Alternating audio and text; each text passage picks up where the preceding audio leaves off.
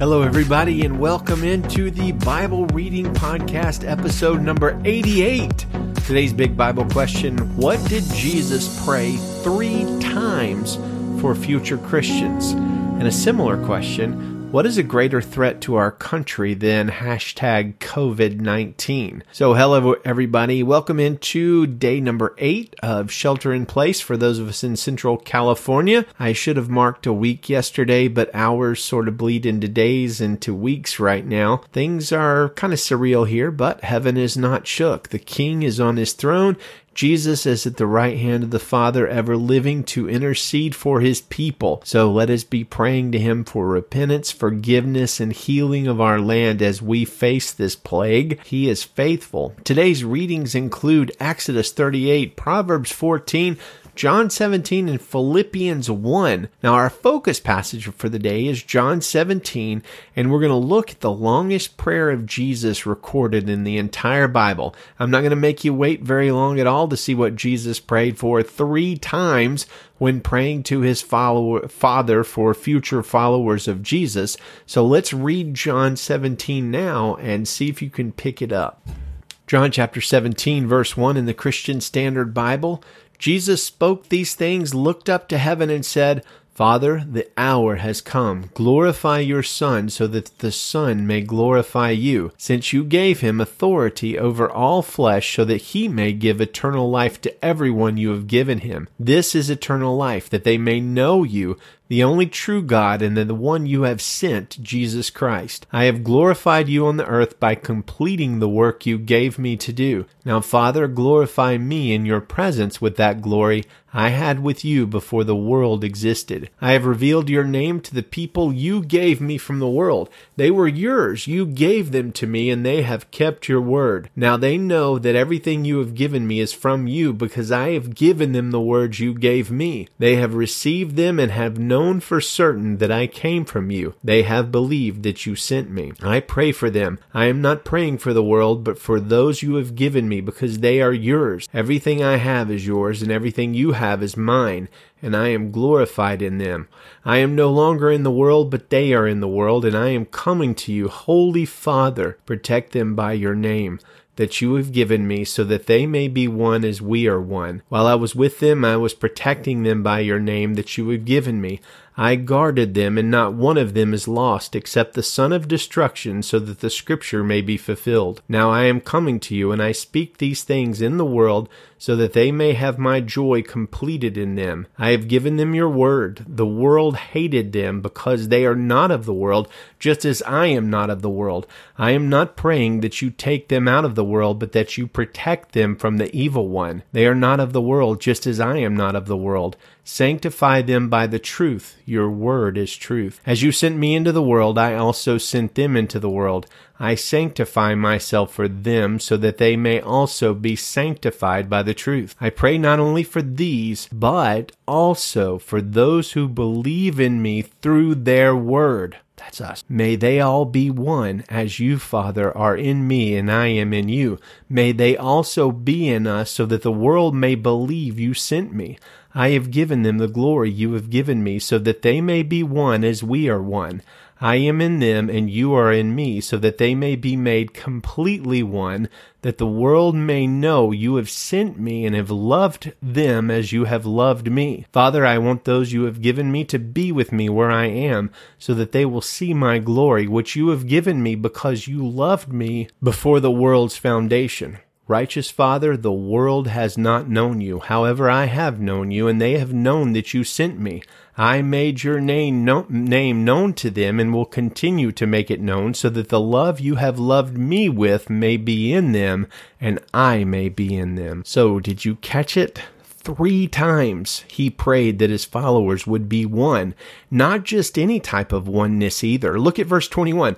May they all be one, Father, as you are in me and I am in you. In verse 22, I have given them the glory that you have given me, so that they may be one as we are one. Verse 23, I am in them and you are in me, so that they may be made completely one. Jesus was praying that his future followers, us, would have the same oneness with each other as Jesus and the Father have with each other. In other words, that we would be completely one, that we would be in complete unity. It's an incredible prayer, and I think it's a tremendous tragedy that Christians don't take this call to unity more seriously. Far too often, Christians are ready to separate from each other for various doctrinal, personal injury, or personal belief type issues. The net result of this is incredible division in the church, tens of thousands of denominations, maybe more than that, and an incredible confusion of our message of the good news of Jesus to the world. As Jesus notes, when Christians are in unity with each other, experiencing the oneness that is shared by the Holy Trinity, then the whole world believes that the Father sent Jesus.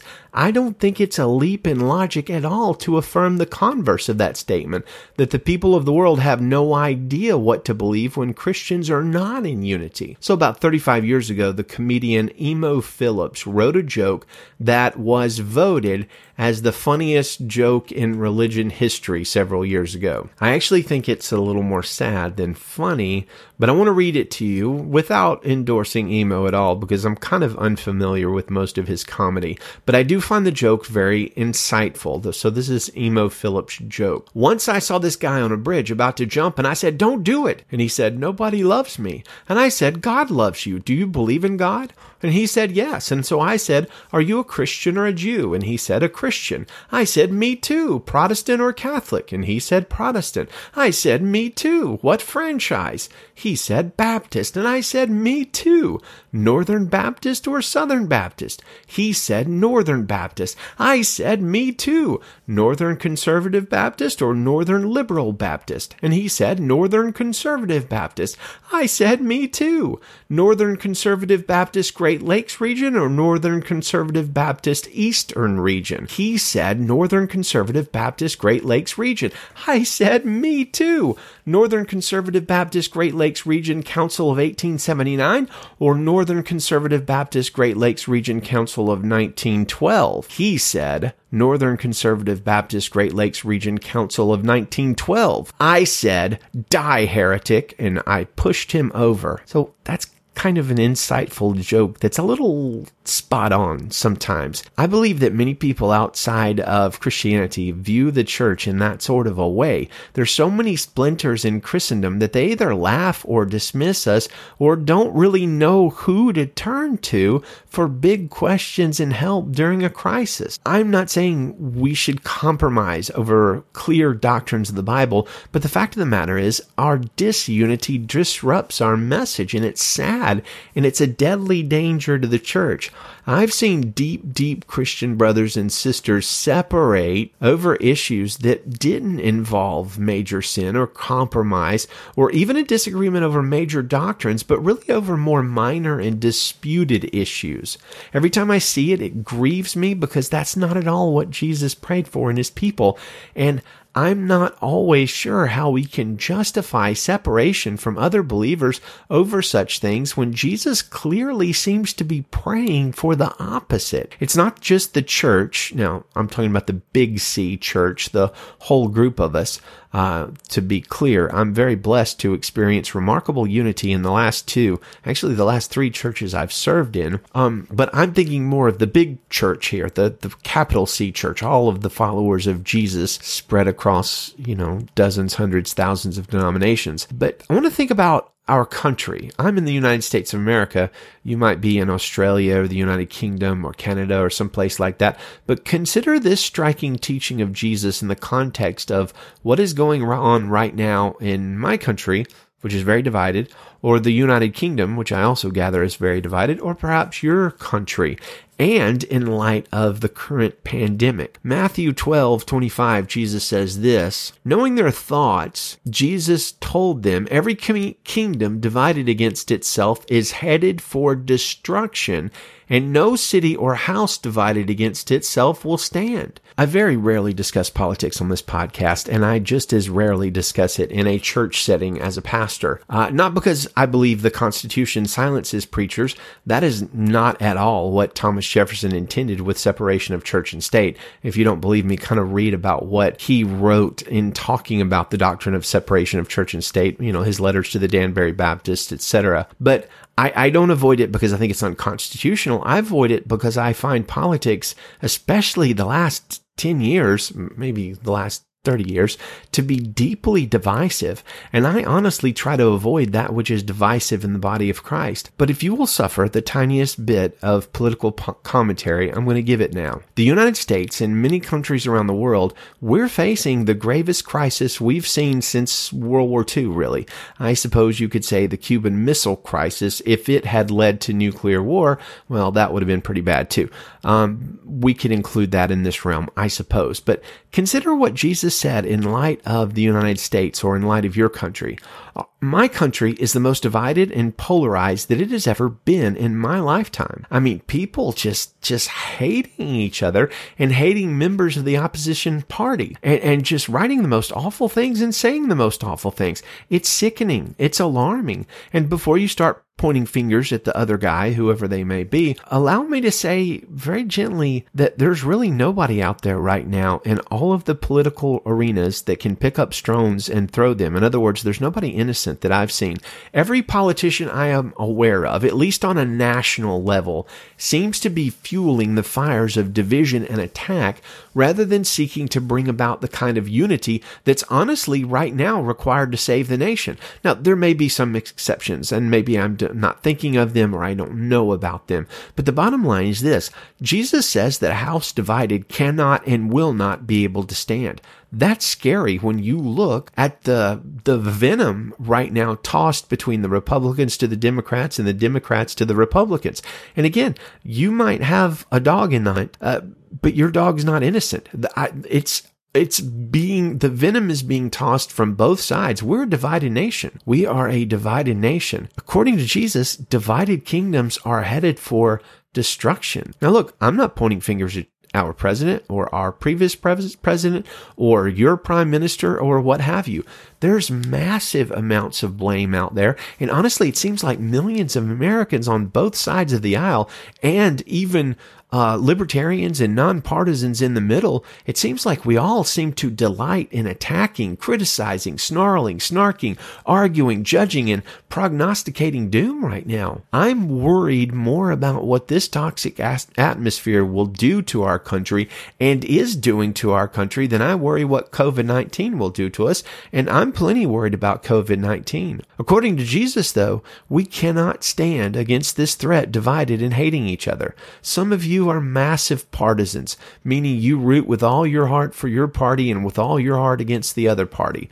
The problem is, the other party, no matter which one it is, represents about half of Americans. I guess if you really divvied it up, there'd be about a third Republicans, a third Democrats, and a third of people that are either neutral or sort of shift back and forth between that.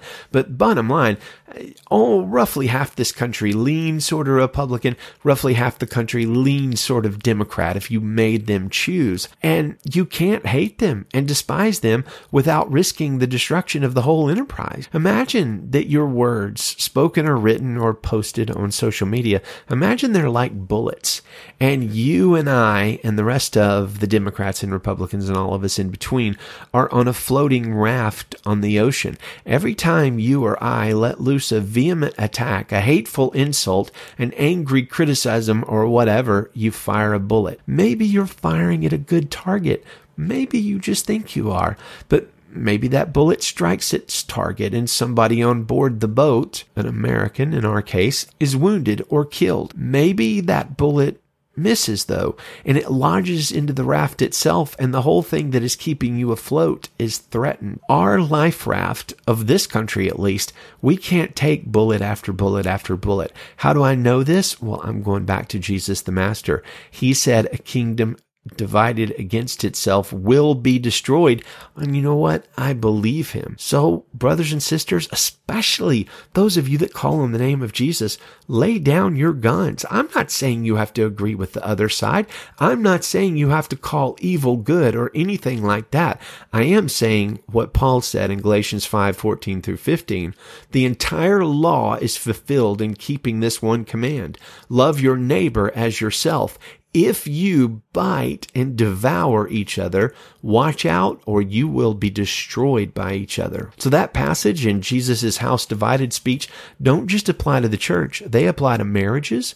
They apply to friendships, to small groups, to large groups, workplaces, and yes, countries and cities and governments and states. Our greatest danger right now in the good old US of A is not COVID-19, as bad as it is.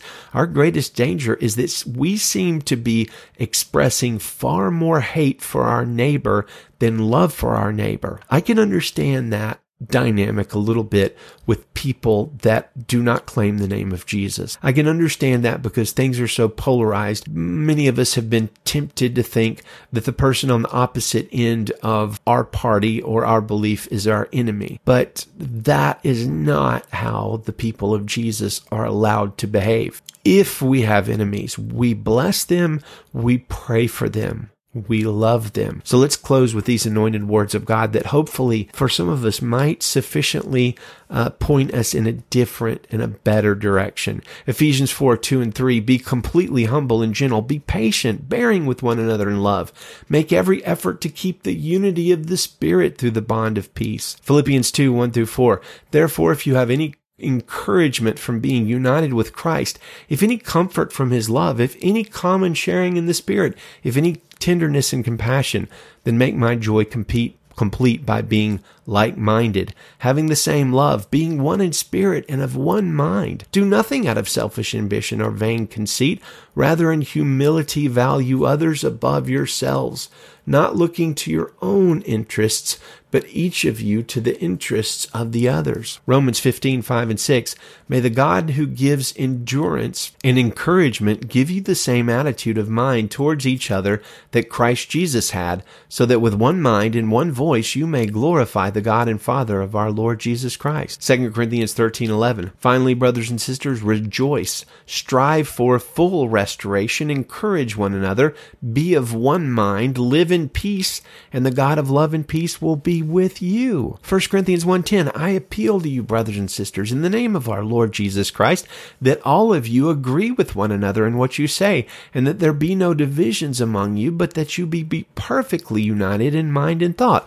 I'm going to pause here, and some of you are saying right now, hey, these are verses for the church. These aren't verses for our country. And yes, on the surface, these are true things, but I guarantee you each one of these passages can also apply to our country and your country and whatever situation you're facing, especially the Jesus passage that a kingdom divided will be destroyed. I don't know about you guys. I don't want my country destroyed. Do I want it to repent? Yes. Do I want it to turn to Jesus? Absolutely. Do I want revival? Yes, yes, and amen. Do I want the United States of America to be destroyed? No, I live in it. My family lives in it. My friends live in it. My kids live in it. I don't want this country destroyed because we can't be in unity. I want us to listen to the Word of God and follow it. And this applies to us, brothers and sisters. It applies to the way we deal with the world. 1 Peter 3:8-9, finally, all of you, be like-minded, be sympathetic, love one another, be compassionate and humble.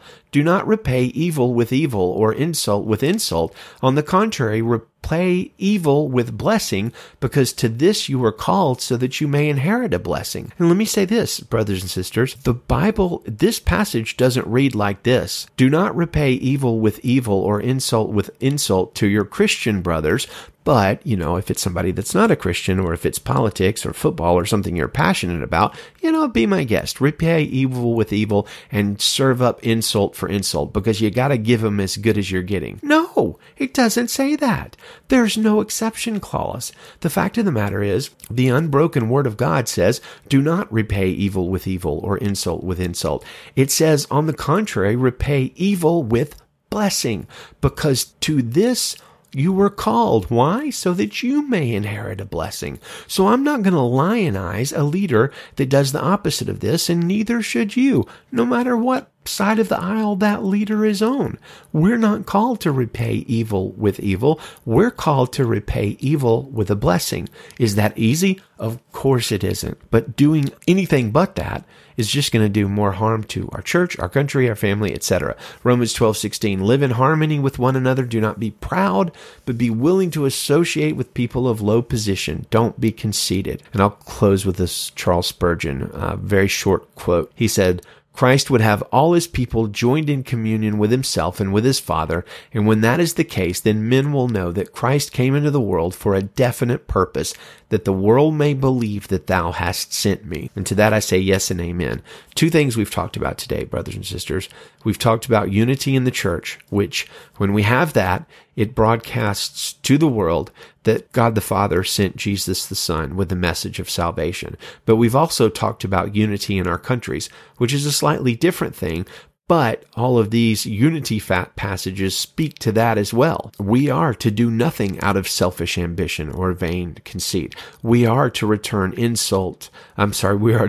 blessing for insult, etc. When we do that, this country will see healing, real healing, deep healing. And may the Lord grant that we repent of our attacks of each other and our factions, etc., in time to avoid the kind of destruction that Jesus proclaimed is coming for kingdoms that are divided. Exodus 38 verse 1, Bezalel constructed the altar of burnt offering from acacia wood. It was square, 7.5 feet long, 7.5 feet wide, and it was 4.5 feet high. He made horns for it on its four corners, and the horns were of one piece with it. Then he overlaid it with bronze. He made all of the altar's utensils, the pots, shovels, basins, meat forks, and fire pans. He made all of its utensils of bronze. He constructed for the altar a grate of bronze mesh under its ledge, halfway up from the bottom. He cast 4 rings at the 4 corners of the bronze grates as holders for the poles. He made the poles of acacia wood and overlaid them with bronze. Then he inserted the poles into the rings on the sides of the altar in order to carry it with them. He constructed the altar with boards so that it was hollow. He made the bronze basin and its stand from the bronze mirrors of the women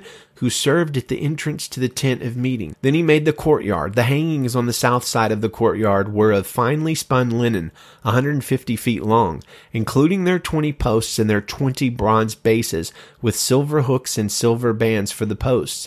The hangings on the north side were also 150 feet long, including their 20 posts and 20 bronze bases. The hooks and bands of the posts were silver. The hangings on the west side were 75 feet long, including their 10 posts and their 10 bases, with silver hooks and silver bands for the posts. And for the east side, towards the sunrise, 75 feet long. The hangings on one side of the gate were 22.5 feet, including their 3 posts and their 3 bases. It was the same for the other side of the courtyard gate. The hangings were 22.5 feet, including their 3 posts and their 3 bases. All the hangings around the courtyard were of finely spun linen.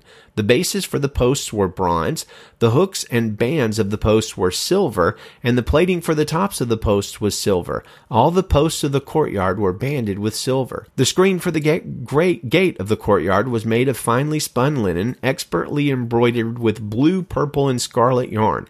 It was 30 feet long, and like the hangings of the courtyard, 7.5 feet high. It had 4 posts with their 4 bronze bases. Their hooks were silver, and their top plating and their hands were silver. All the tent pegs for the tabernacle and for the surrounding courtyard were bronze. This is the inventory for the tabernacle of the testimony that was recorded at Moses' command. It was the work of the Levites under the direction of Ithamar, son of Aaron, the priest. Bezalel, son of Uri, son of Hur, of the tribe of Judah, made everything that the Lord commanded Moses. With him was Aholiab, son of Ahisamach, of the tribe of Dan, a gem cutter, a designer, and an embroiderer with blue, purple, and scarlet yarn and fine linen. All the gold of the presentation offering that was used for the project and all the work on the sanctuary was 2193 pounds, 2,193, according to the sanctuary shekel. The silver from those of the community who were registered was 7,544 pounds according to the sanctuary shekel, 1/5 of an ounce per man, that is, half a shekel according to the sanctuary shekel, from everyone 20 years old or more who had crossed over to the registered group, 603,550 men. There were 7,500 pounds of silver used to cast the bases of the sanctuary and the bases of the curtain, 100 bases from 7,500 pounds, 75 pounds for each base.